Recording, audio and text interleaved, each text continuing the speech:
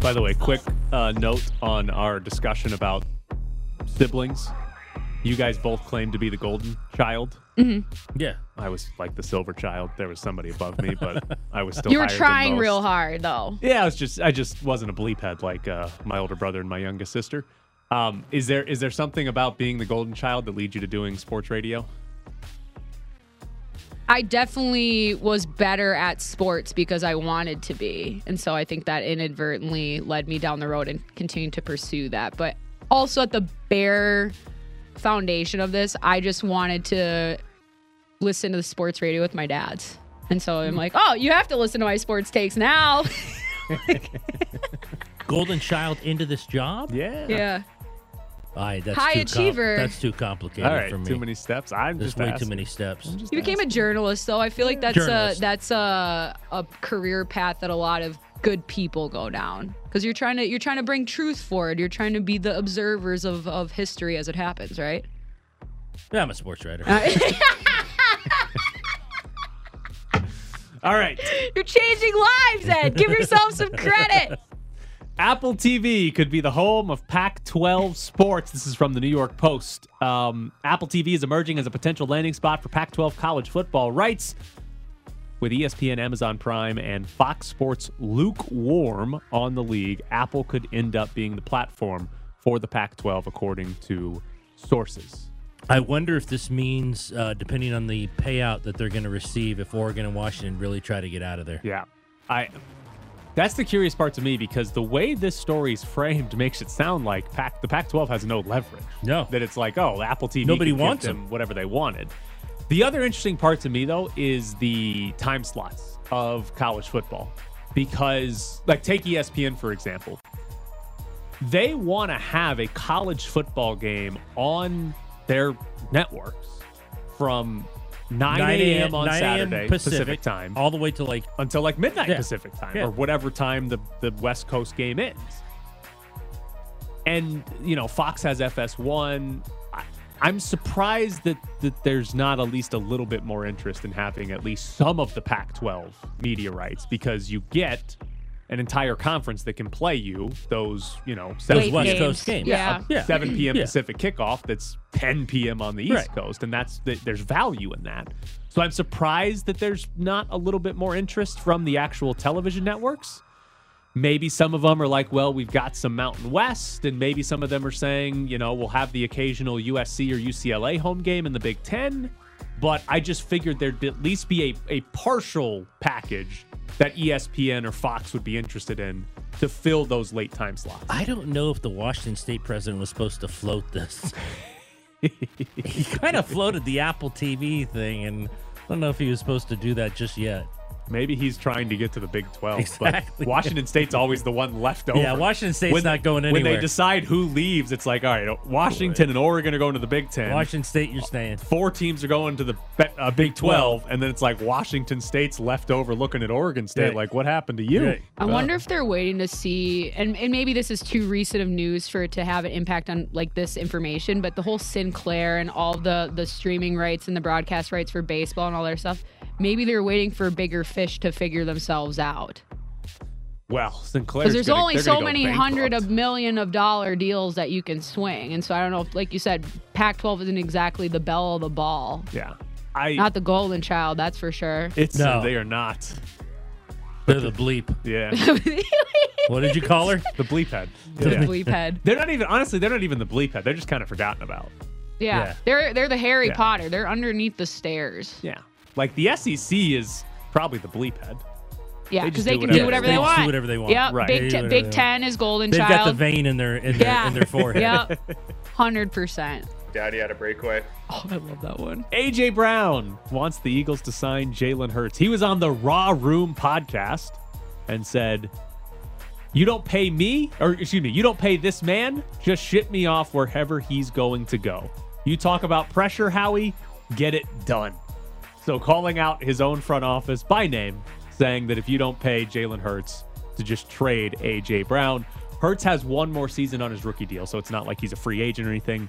But he wasn't a first-round pick, so there's no fifth-year option to pick up. He would be, if they don't give him an extension, he would be a free agent after next season. They're going to pay him. They have to. Yeah, they're going to pay him. It would appear. So the only question to me is, do they pay him this offseason? Or next. Or do they wait and almost say, hey, be an MVP candidate again? Right.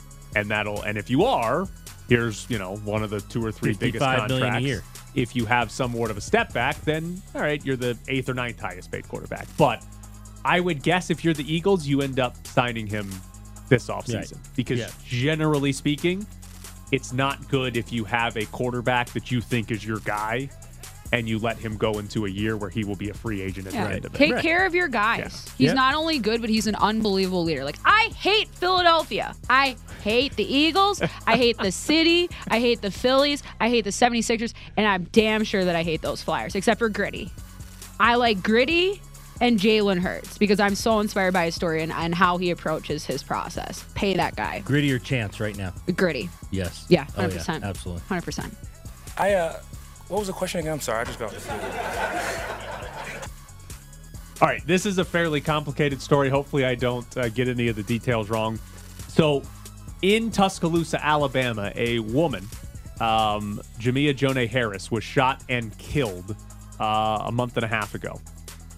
She was shot and killed by a man named Michael Davis, who is not a member of the Alabama basketball team. However, he's friends with people that are on the Alabama basketball team, and the gun that Michael Davis used to shoot and kill Harris was given to him by a guy named Darius Miles, who was on the Alabama basketball team.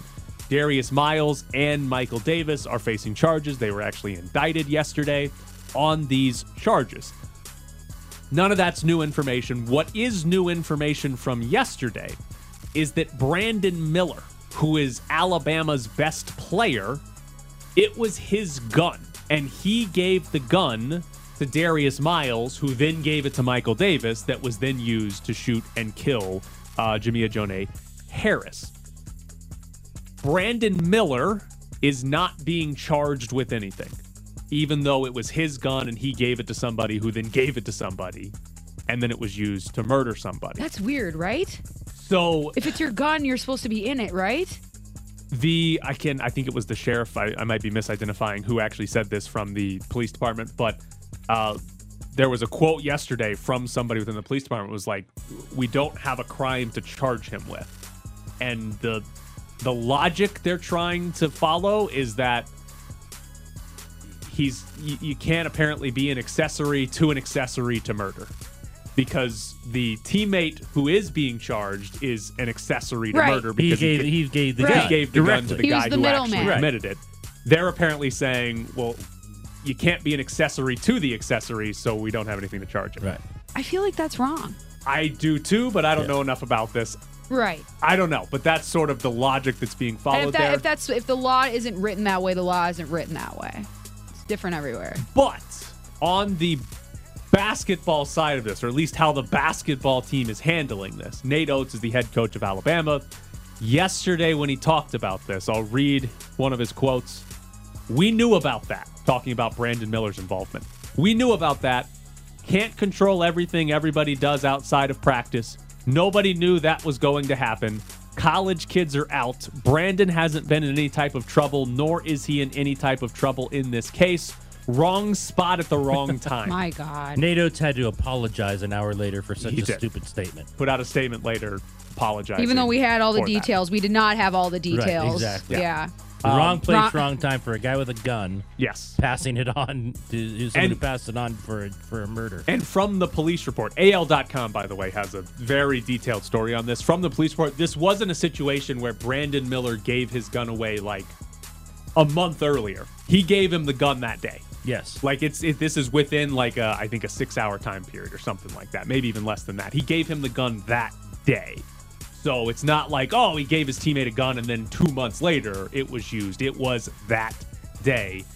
But he's not being charged with anything, and Alabama, at least so far, hasn't suspended or punished Brandon Miller, who again is their best player, and Alabama's in line to get a 1 seed in the NCAA tournament, right? There's obviously a lot of basketball reasons that Alabama would not punish Brandon Miller. But I don't even know what the right thing to do is if you're Alabama.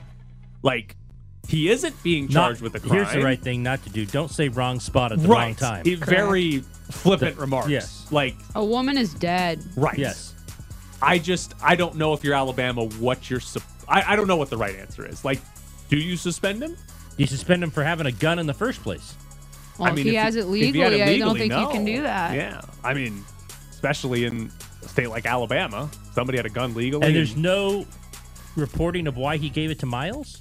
He asked for it. Darius Miles asked him for his gun. And he just handed it over. He brought him his gun. Yeah.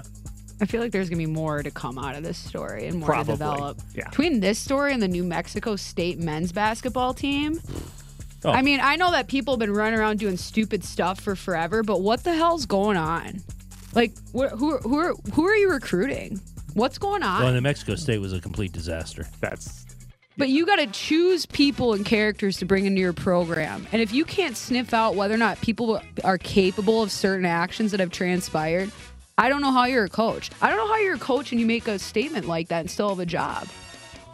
Yeah, Like you're the lack of humanity is staggering.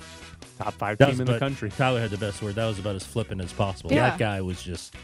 And again, that's why as Twitter blew up and people started writing about it, he apologized within an hour. Because most people, at least the reactions I saw yesterday, weren't so much about, Brandon Miller has to be punished. It was more about, but it was what the more hell's about wrong Nate with Oates. Nate What's wrong Oates? with Nate Take the Oates? situation seriously. Yeah. Like out of respect to people.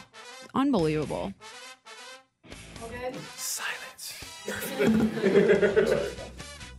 Nevada beat San Jose State yesterday, 66-51. San Jose State was actually leading for a majority of this game, but Nevada blew the doors off of them in the last 10-15 minutes. San Jose State now 7-8 on the year. UNLV can still catch them, but San Jose State has a real shot at getting the 5 seed and getting a bye. Nevada is third in the Mountain West at 11-4. They are still unbeaten at home this year. They are lock is probably too strong at this point, but Nevada is close to being a lock for the NCAA tournament. Like, this is a team that has kind of come out of nowhere to be really good, and it's probably going to be like a 10 seed, but they're almost going to be, it looks like they're going to be guaranteed a spot in the NCAA tournament when the Mountain West tournament starts. Last 4 buys right now in Lenardi, so he has them in. So if they continue to win and, UNLV gets some final game of the season, that could deliver quite a blow to them if UNLV were to pull off a win there. But they've got a real good shot to get in and be, with San Diego State and Boise State, who are basically locks at this point. Nevada would be the third, and then maybe Utah State can find a way in. They'd have to make a run. Yeah, they beat Wyoming last night. They'd have to make a run. But Utah State's probably going to be the legitimate bubble team in the Mountain West that needs to do something during the Mountain West tournament. New Mexico's kind of fallen to a point where they might be kind of out of it unless they win the Mountain West tournament. Still holding out hope for 8/7, given the deadline possibilities. Fresno State won yesterday, so that was a good win if you're hoping UNLV gets the 8-9 seed. That is a good one because of the tiebreaker. Yes, you want Fresno State to win, and because Fresno State won? Yeah, they beat Air Force yesterday, okay. I believe. Right, so that's a good win for UNLV. Well, for you and me. It's good, yes. For you and me, that's it's a good really all win. we care about. A 7 seed, 8 seed, who really cares except what time you play during the day, and that's what we care about. All right, coming up next here on ESPN Las Vegas, we'll stick with some basketball as we talk about UNLV. Live from the Findlay Toyota ESPN Las Vegas studios. Rebound tipped, taken by McCabe. He shoots a 3 and he hits it. Jordan McCabe with a fall-away 3 cuts the lead 2-3 with 43.7 seconds to go. This is the Press Box. UNLV basketball, they play again on Friday. But I've got a question for you. And I've actually asked this earlier in the season as well. Do you think Kevin Kruger knows what his best lineup is right now? I think he knows. I don't know if he always plays it. So the last game they played against Boise State, they didn't have Luis Rodriguez, they didn't have Eli Parquet. They were out with injuries, which contributes to this. But the closing lineup that Kevin Kruger used in that game was Jordan McCabe, E.J. Harkless, Justin Webster, Shane Noel, and David Mwaka. Keyshawn Gilbert got benched in that game because Keyshawn Gilbert had 5 turnovers, and they were not good turnovers. Like, they were like, what are you doing, dude? Like, just don't turn the ball over. So that, if at any point I had said, well, McCabe, Harkless, Webster, Noel, and Mwako was your closing five, that would have been a shocking lineup to put out there. But some injuries, Gilbert not playing well, it led to it. Right. It made somewhat of sense there.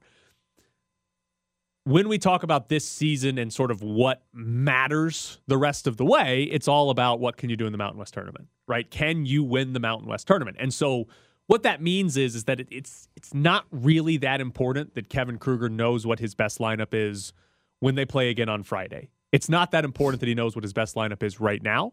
But what is important is when the Mountain West Tournament starts, when they're in that first round, does he know what his best lineup is then? And I'm curious to see sort of what it looks like the last 3 games of this regular season, who's getting playing time and who's getting the sort of final 4 to 5 minutes in a close game, because I think that's the most telling of who he thinks his best 5 are. Well, correct me if I'm wrong. I'm looking at the stats here. Shane Noel and Justin Webster shooting it like crazy from 3. I mean, shouldn't they be on the floor? I think there's a legitimate argument that Webster and Noel should be playing heavy minutes, and Webster has recently. Last 2 games, Webster's played, I think, 32 in each. He led them in minutes, I think, against Boise State, too. But I think there's a legitimate argument for Webster and Noel to be playing a lot of minutes, because Noel this year is shooting 40% from 3. Now, he's only taken 32, so it's not really a big sample size, but he keeps knocking down threes. And by the way, my favorite thing about Shane Noel is a fun prop bet would be, will he shoot or will he dribble first in a game? Because 3 or 4 times this year, he has taken a 3 before he has dribbled the basketball. First time he's touched it. Yes, first time he touched it, a 3 is going up before he dribbles it. But he's shooting 40%. He's shooting 43% Mountain West play. Justin Webster, who has taken a lot, actually, has made 46% of his threes on the year and is at 49% in Mountain West play. Here's the issue here's why I think those two should be playing some pretty heavy minutes. EJ Harkless is not a good shooter. He's shooting 27% from 3. And Kevin Kruger is going to play a center at all times, whether it's Mwako, whether it's Iwako, sometimes Keyshawn Hall.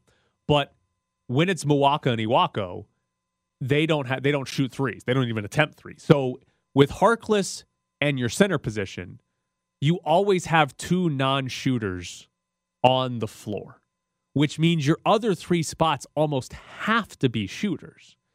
And the problem I think UNLV's run into, Eli Parquet is a bad shooter. Luis Rodriguez is slightly below average, right? He started off hot, but he's struggled recently. So what I think right now, if they were fully healthy, I think Kevin Kruger would put Harkless, Gilbert, Parquet, Rodriguez, and Mwako on the floor.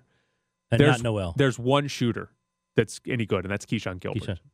There's 4 guys that are non-shooters in that, and I think that's what he would put out as his best lineup, where I think it's going to make life a lot easier for EJ Harkless and Keyshawn Gilbert if Webster and if Noel are on the floor, because those 2 can shoot, and if you leave them to help on Harkless, and the center, because there's going to be a center. And if you leave them to help on Harkless, those you can kick it out, and those 2 can knock down threes. Whereas right now, if it's Parquet or Rodriguez and Harkless drives and kicks it out, you're either not even getting a shot or they're missing the threes. Right. So it's a worse defensive lineup. Rodriguez is good defensively. Parquet is good defensively. But I think that's going to give them the best chance to win, is getting those 2 on the floor more, just because it gives you spacing. And your best player, Harkless is your best player. The thing he needs the most is space to drive. And if you can help him out with that, I think it goes a long way to helping UNLV. Milwaukee still should be there as the best center. It's almost comical how this continues to happen. So the Boise State game, when David Mwako was on the floor, they outscored Boise State by 7 points. When David Mwako was on the bench and Victor Iwako played, they were outscored by 11 points. Mwako did play more minutes than Iwako, but he still only played 22 minutes of the 40. Over the last 5 games, UNLV is plus 34 when David Mwako plays. They're minus 51 when David Mwako is on the bench. And he's only played 47% of UNLV's minutes over the last 5 games. He's really good defensively. He absolutely prevents tons of layups from the opponent. If maybe there's a conditioning, maybe there's a fatigue issue, and that could limit how many minutes he's effective. But I feel like David Mwako, we've gotten to a point where Kruger's put him back in the starting lineup, and he's playing more minutes than Iwako. But now I'm saying I think you got to play him 30 minutes. Mm-hmm. I think he's got to be out there for 30 minutes. If he plays 30 minutes against Boise, they might win the game. They might. They absolutely might win that game. I think he's got to be playing 30 minutes. And again, maybe, he hits a wall at 25 minutes or something, and he's just not as effective. And that's perfectly fine, and you don't play him over that. But if that wall doesn't exist, then I think he's got to be out there for 30 minutes because defensively they are so much better with him on the floor. Iwako's just, you put him in a ball screen and Victor Iwako's just not very good. He's just not a great defensive player. Mwako is excellent, and Kruger has slowly put him back in the starting lineup, given him more minutes, but I think we're at a point where he needs to be playing 30-something minutes a game because they are much, again, in a 5-game stretch, plus 34 with him, minus 51 without him. That's 85 points. And a difference. Over the course of 5 games. That's massive difference. And every single one of those 5, they've been better with Mwako on than with him on the bench. It's an insane maybe number. It is a conditioning thing. It might be. It might be perfectly valid. If it was like, hey, he's got 25 good ones. Right. If he goes more than 25 minutes, his effectiveness starts to wear off and, he's just not as good. That's perfectly fine. And you just have to make do with him being on the bench. But yeah, to be honest though, you might be at a point where him being less effective still might be better than what Victor Iwako is giving you. It might be. And then I'll still put these two things together. Shane Noel and Justin Webster shooting combined with David Mwako and how good he is when he's on the floor versus how bad they are when he's off the floor. I think they need to play some 5-guard lineups. I think there are absolutely times when they should hey, Luis Rodriguez, you're playing the center position for us because we're getting Gilbert, Noel, and Justin Webster on the floor together because those are our 3 best shooters, or maybe McCabe you could throw in there, whatever. But we're getting all 3 of those guys on the floor together because we need shots. Yeah. So I think there's a legitimate reason they should try some 5-guard lineups in these last 3 games because, again, winning and losing these last 3 games, it matters because you don't want to lose, but it's not really that important compared to figuring out. No, they're going to have to win likely 4 in 4 days. Right, figuring out what works. And if you lose a game in these next 3, but you figure out the best lineup for the tournament. Right, a 5-guard lineup works or doesn't work. You can put it out there and it could be awful, but you find that out, that's probably worth it because you need to win the Mountain West tournament. Right. All right, coming up next here on ESPN Las Vegas, Jason Fitz joins the show. Aaron Rodgers is unimpressed with him, but we aren't. It's time for our weekly visit with ESPN's Jason Fitz. So we don't have Jason Fitz, which is less than a surprise. We do have Jason Fitz. Look at this. Right in the nick of time. There we go. Right at the time. Hi, Jason. How are you? I'm so good. So let me tell you the incredible timing here. My phone decided to start an update like 10 minutes ago, and as it was finally restarting, you were calling. It's that level of perfection. Look at us. It's impeccable. See, I know. I got into work today, opened my laptop, and my laptop says your Mac is optimizing. I was like, I don't know what the hell that means, but you better get it together in the next 20 minutes because I got a radio show to do. Did it come together? It did. Did it actually work out? Okay. It did. It got it together. Yeah, it's a good optimizing. show. I don't even know what that means. Never seen optimizing before, but it happened. Well, it means now your laptop's going to run even more. Your laptop's like the XFL. It's only going to get better and better and better. Were you surprised that Derek Carr is going to be a first ballot Hall of Famer? I mean, that speaks to... Hold on, Jason. I don't know what your phone did, but you sound terrible. Can you hear me now? Yes, you sound great now. Can you hear me now? Okay. Yes. Okay, perfect. So, look, if he's a first ballot Hall of Famer, that speaks to how long NFL quarterbacks can play because he's got a lot of work to do in the next, 10, 15 years to get there. And then to do it with the Jets.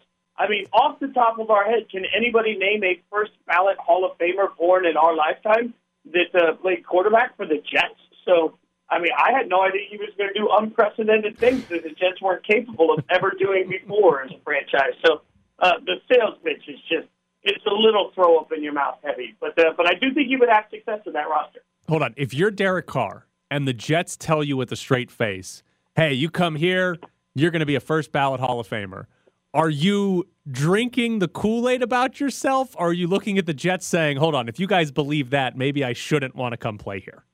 Yeah, no, that's the moment. And look, like anybody that's been lucky enough to have some success in most entertainment industry, at some point you have to sit down and interview agents. You got to figure out who you want to be your agent. If my agent looked at me and said, I can make you bigger than Stephen A., I would never sign with that agent, because if he'll lie to my face right then, he'll lie to my face forever. Like, if a team says first ballot Hall of Famer, then I know that, man, they're just going to tell me what I want to hear every step of the way. That would be a turn off for me in this process. But I don't know. I feel like Derek Carr, like, he's the type of guy that really likes to be loved and appreciated. He's the type of quarterback that says, I love you, and wants you to stay back. So, I think they're speaking a little bit of a love language in their sales pitch. I'm not mad at it. I just think it's a little unreasonable in that process. All right, so he didn't leave with a contract, it appears. He didn't leave with what they would pay him, even though, like we said earlier, if he's a first-ballot Hall of Famer, you would have thought they'd offered him a ton of money, but they apparently didn't so far. Would you, if you're them, wait till the man comes out of the darkness, or do you think Carr's the best fit for them? I think Carr's the best fit for them, because the man comes out of the darkness, and every year he might decide to go back in.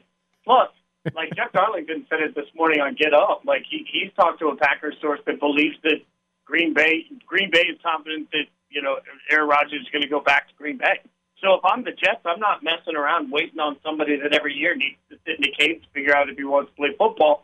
I'm going to give myself the chance to get somebody that's relatively young at the position that I know can hold down the fort for the next 3 or 4 years. Like that makes a lot of sense in my mind. So I wouldn't have let him get out of the building altogether. And by the way, if Aaron Rodgers comes out of the darkness and decides that Green Bay, he's got unfinished business with the Packers, and the price of Derek Carr just went up, because now you got even more teams that are going to bid on trying to get Derek Carr as their quarterback. So I think this is a huge mistake by the Jets, not giving him whatever it took to keep him in the building once he was there. All right, I got a hypothetical for you. Lamar Jackson becomes available in a trade. The Ravens franchise tag him. Lamar says he's not playing on it. Please trade me. You're in charge of the Raiders. Are you sending multiple first-round picks and fully guaranteeing a contract for Lamar Jackson to be your quarterback? Yep, in a heartbeat. Not even waiting a second. I'm saying, perfect. If they do the non-exclusive franchise tender, then I'm sending the 2 picks right away and a basket of flowers and saying thanks for the former MVP. And I know people have their issues with Lamar Jackson, but look, I mean, you have a better chance of C.J. Stroud and Bryce Young, unfortunately. Statistically, we have a better chance of one of them ended up being Jamarcus Russell or Zach Wilson than we do of either of them being Patrick Mahomes. Lamar Jackson has been an MVP, and frankly, I think the Ravens are as responsible for hamstringing him as anything in that offense. Like with Petrino at Louisville, he ran a pro-style offense and did it very well. So if I'm Mark Davis and I can bring a former NFL MVP that's 26 years old into the fold, and I can do that with a fully guarantee, I don't care about the money. Like, all these guys make more money, and frankly, because I'm this weenie, I had our stats and info group run all of the numbers. And I've been saying this repeatedly for several months, but there is no statistical empirical data that shows that it is easier to win a Super Bowl on a contract for a rookie quarterback than on a contract for a high-paid quarterback. So because my show staff disagreed with me vehemently yesterday, we went in and we had them run the playoff numbers. And in the last decade, 46% of the quarterbacks that have made the playoffs in the last decade counted for the top 10% of the salary cap at their position in the year that they made it.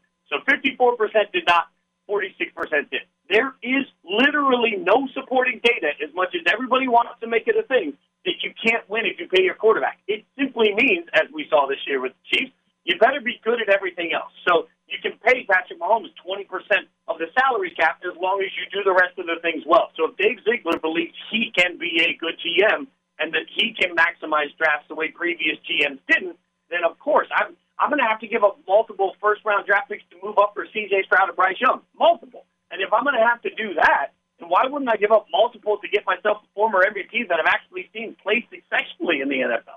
Come on. I think that's the offense Petrino ran at UNLV. Oh, that's a good offense the pro-style offense. He was there for It was definitely fast-paced. Yeah, it was fast-paced, I was so excited about UNLV football for like 18 seconds. Yeah, it was the number of my friends that text me, because I text everybody, I was like, Petrino, wow. I mean, we could talk about the character stuff, but what an offense. And then a day later, it's like, yeah. Yep, there we go. He gone. Can't have nice things. Is it obvious that they will tag Josh Jacobs? I think probably, but also if I'm Josh Jacobs, this is very much like Lamar. If I'm Josh and they tag me, I don't go anywhere near the field. I just don't. And I mean, in a world, frankly, where you're looking around saying, I just did that for you, like I would hold their feet to the fire. I would hold out as long as I possibly could until I have to come in to not lose the year altogether. And when I came in, I would make sure that my hamstring was sore. Like I would just frankly, at this point, you can't ask any human being to do more than Josh Jacobs did last year. So it is not unfair for him to want a 3-year contract, a 4-year contract. Now, does it make sense to pay running backs? No. As a human being, I hate saying just churn them and burn them. But if you're the Raiders, you can't have it both ways. If you're going to churn them and burn them, then you got to let him go somewhere else. If you're going to try and pin him in to play on the franchise tag, then he has every right to say, "Nah, I'm good, thank you, but no, thank you." And frankly, the way he keeps talking, I wouldn't be surprised if he did. I don't know what they would actually get in return, but how likely do you think they could tag him and then ultimately trade him to a team that would want to pay him?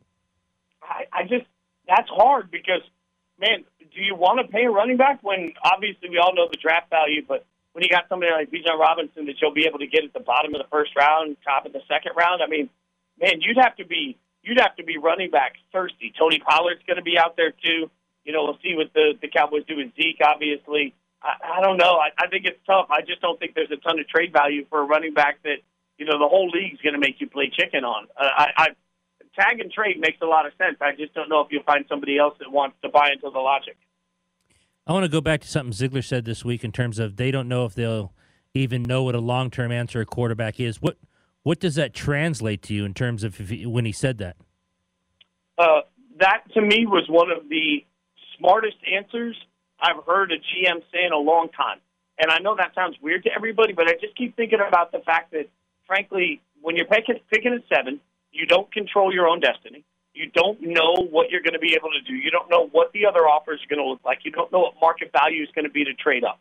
So you may be stuck in a situation where the only quarterbacks that fall to you are quarterbacks you don't like.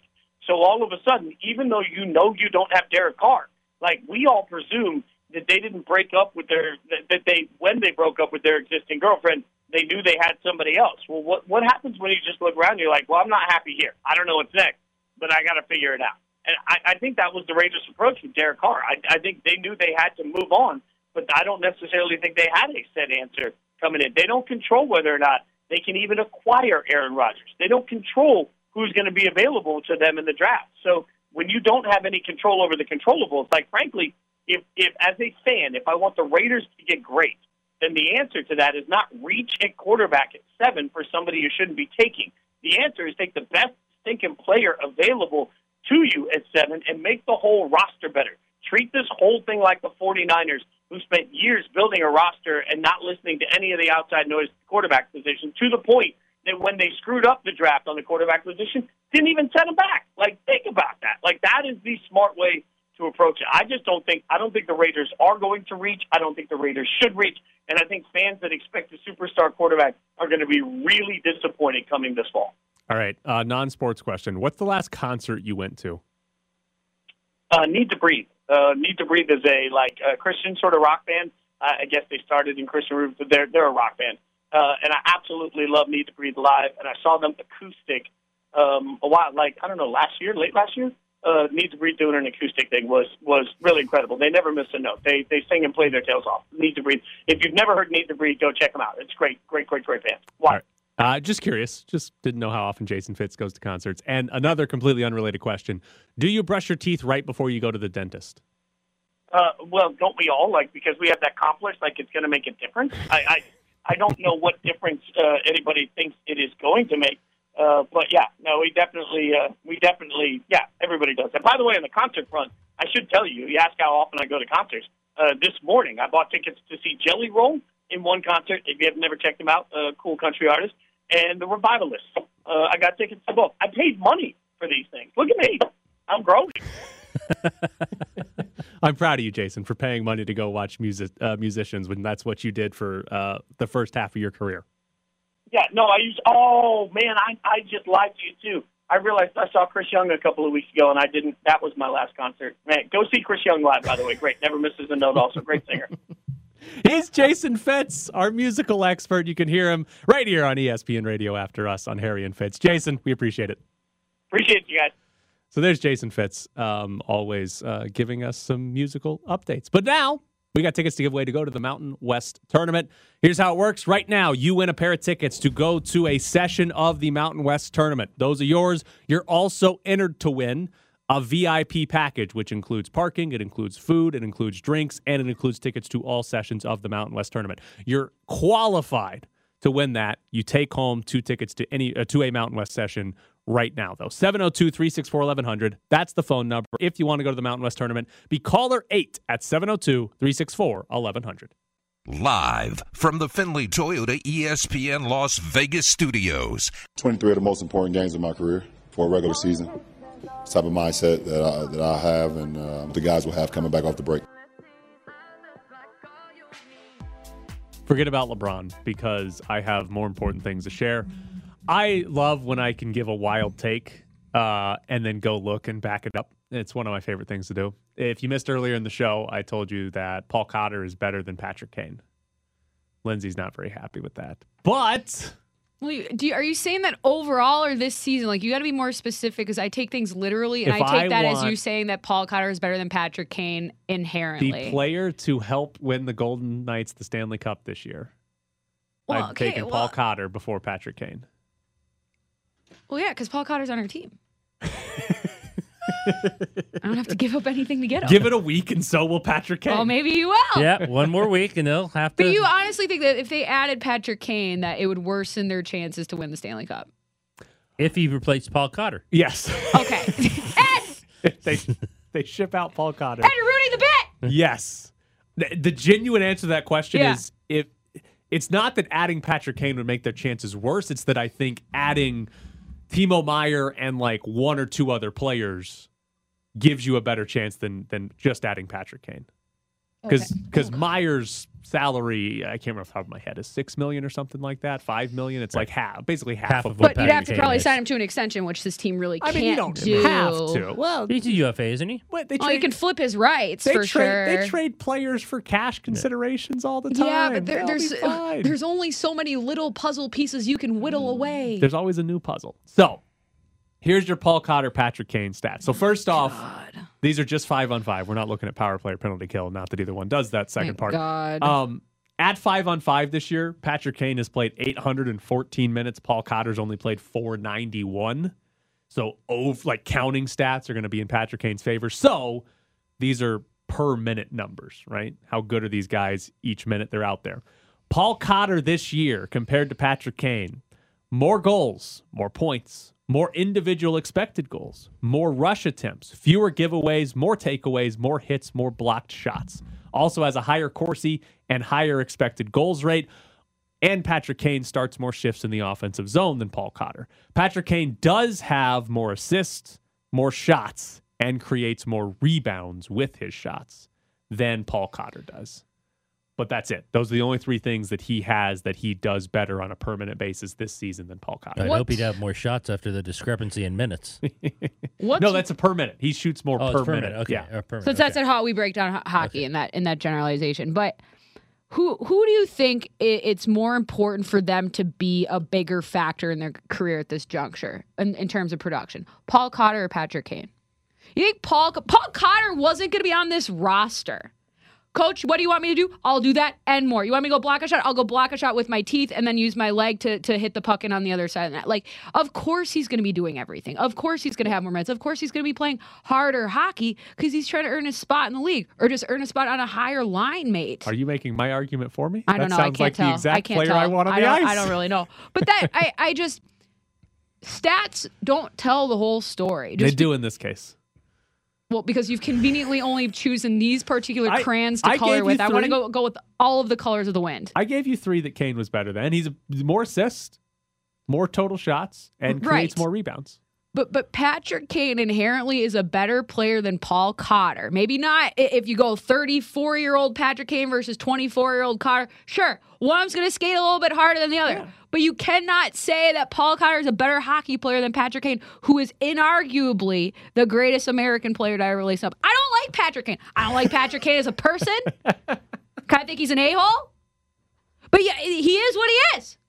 That's what he is. You see that guy stick handle when they throw the pucks in the middle and they're like, let's do a video. You want to talk about content? That man is content. For this moment on this team. Yeah. Who would you rather have? This moment on this team for the rest of the year? Paul Cotter I would rather have because, first of all, he's cheaper. Second of all, him and Jack get along super well. And third of all, he's going to give me everything that other people can't. Like, anybody can go and be a goal scorer, and not everybody can execute on that. But Paul Cotter is going to give you a full-fledged, full-spectrum effort. So it's history against the present. Yeah, which is fair. Oh, I got to hit the thing. Where's the thing? What are you hitting? I don't know. So I got to do, this is why I'm not meant to be here. This is why I got my watch going off. I got a video going. I'm trying to prove Tyler wrong and also trying to prove myself right. I got Ed. I think you proved me right, though. I don't know. I think you did. I don't think there's right and wrong. There's only discussion. There's only discourse, Tyler.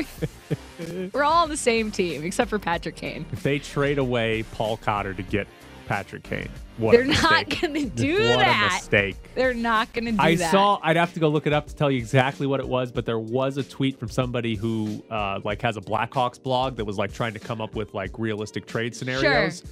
And it included Keegan Colasar going to Chicago in a Patrick Kane Somebody's trade. going to have to go there. Right. When I'm sitting here telling you it should not be Paul Cotter. Probably shouldn't be Keegan Colasar either. Tune in tomorrow when I give you Keegan Colasar stats compared to Patrick Kane.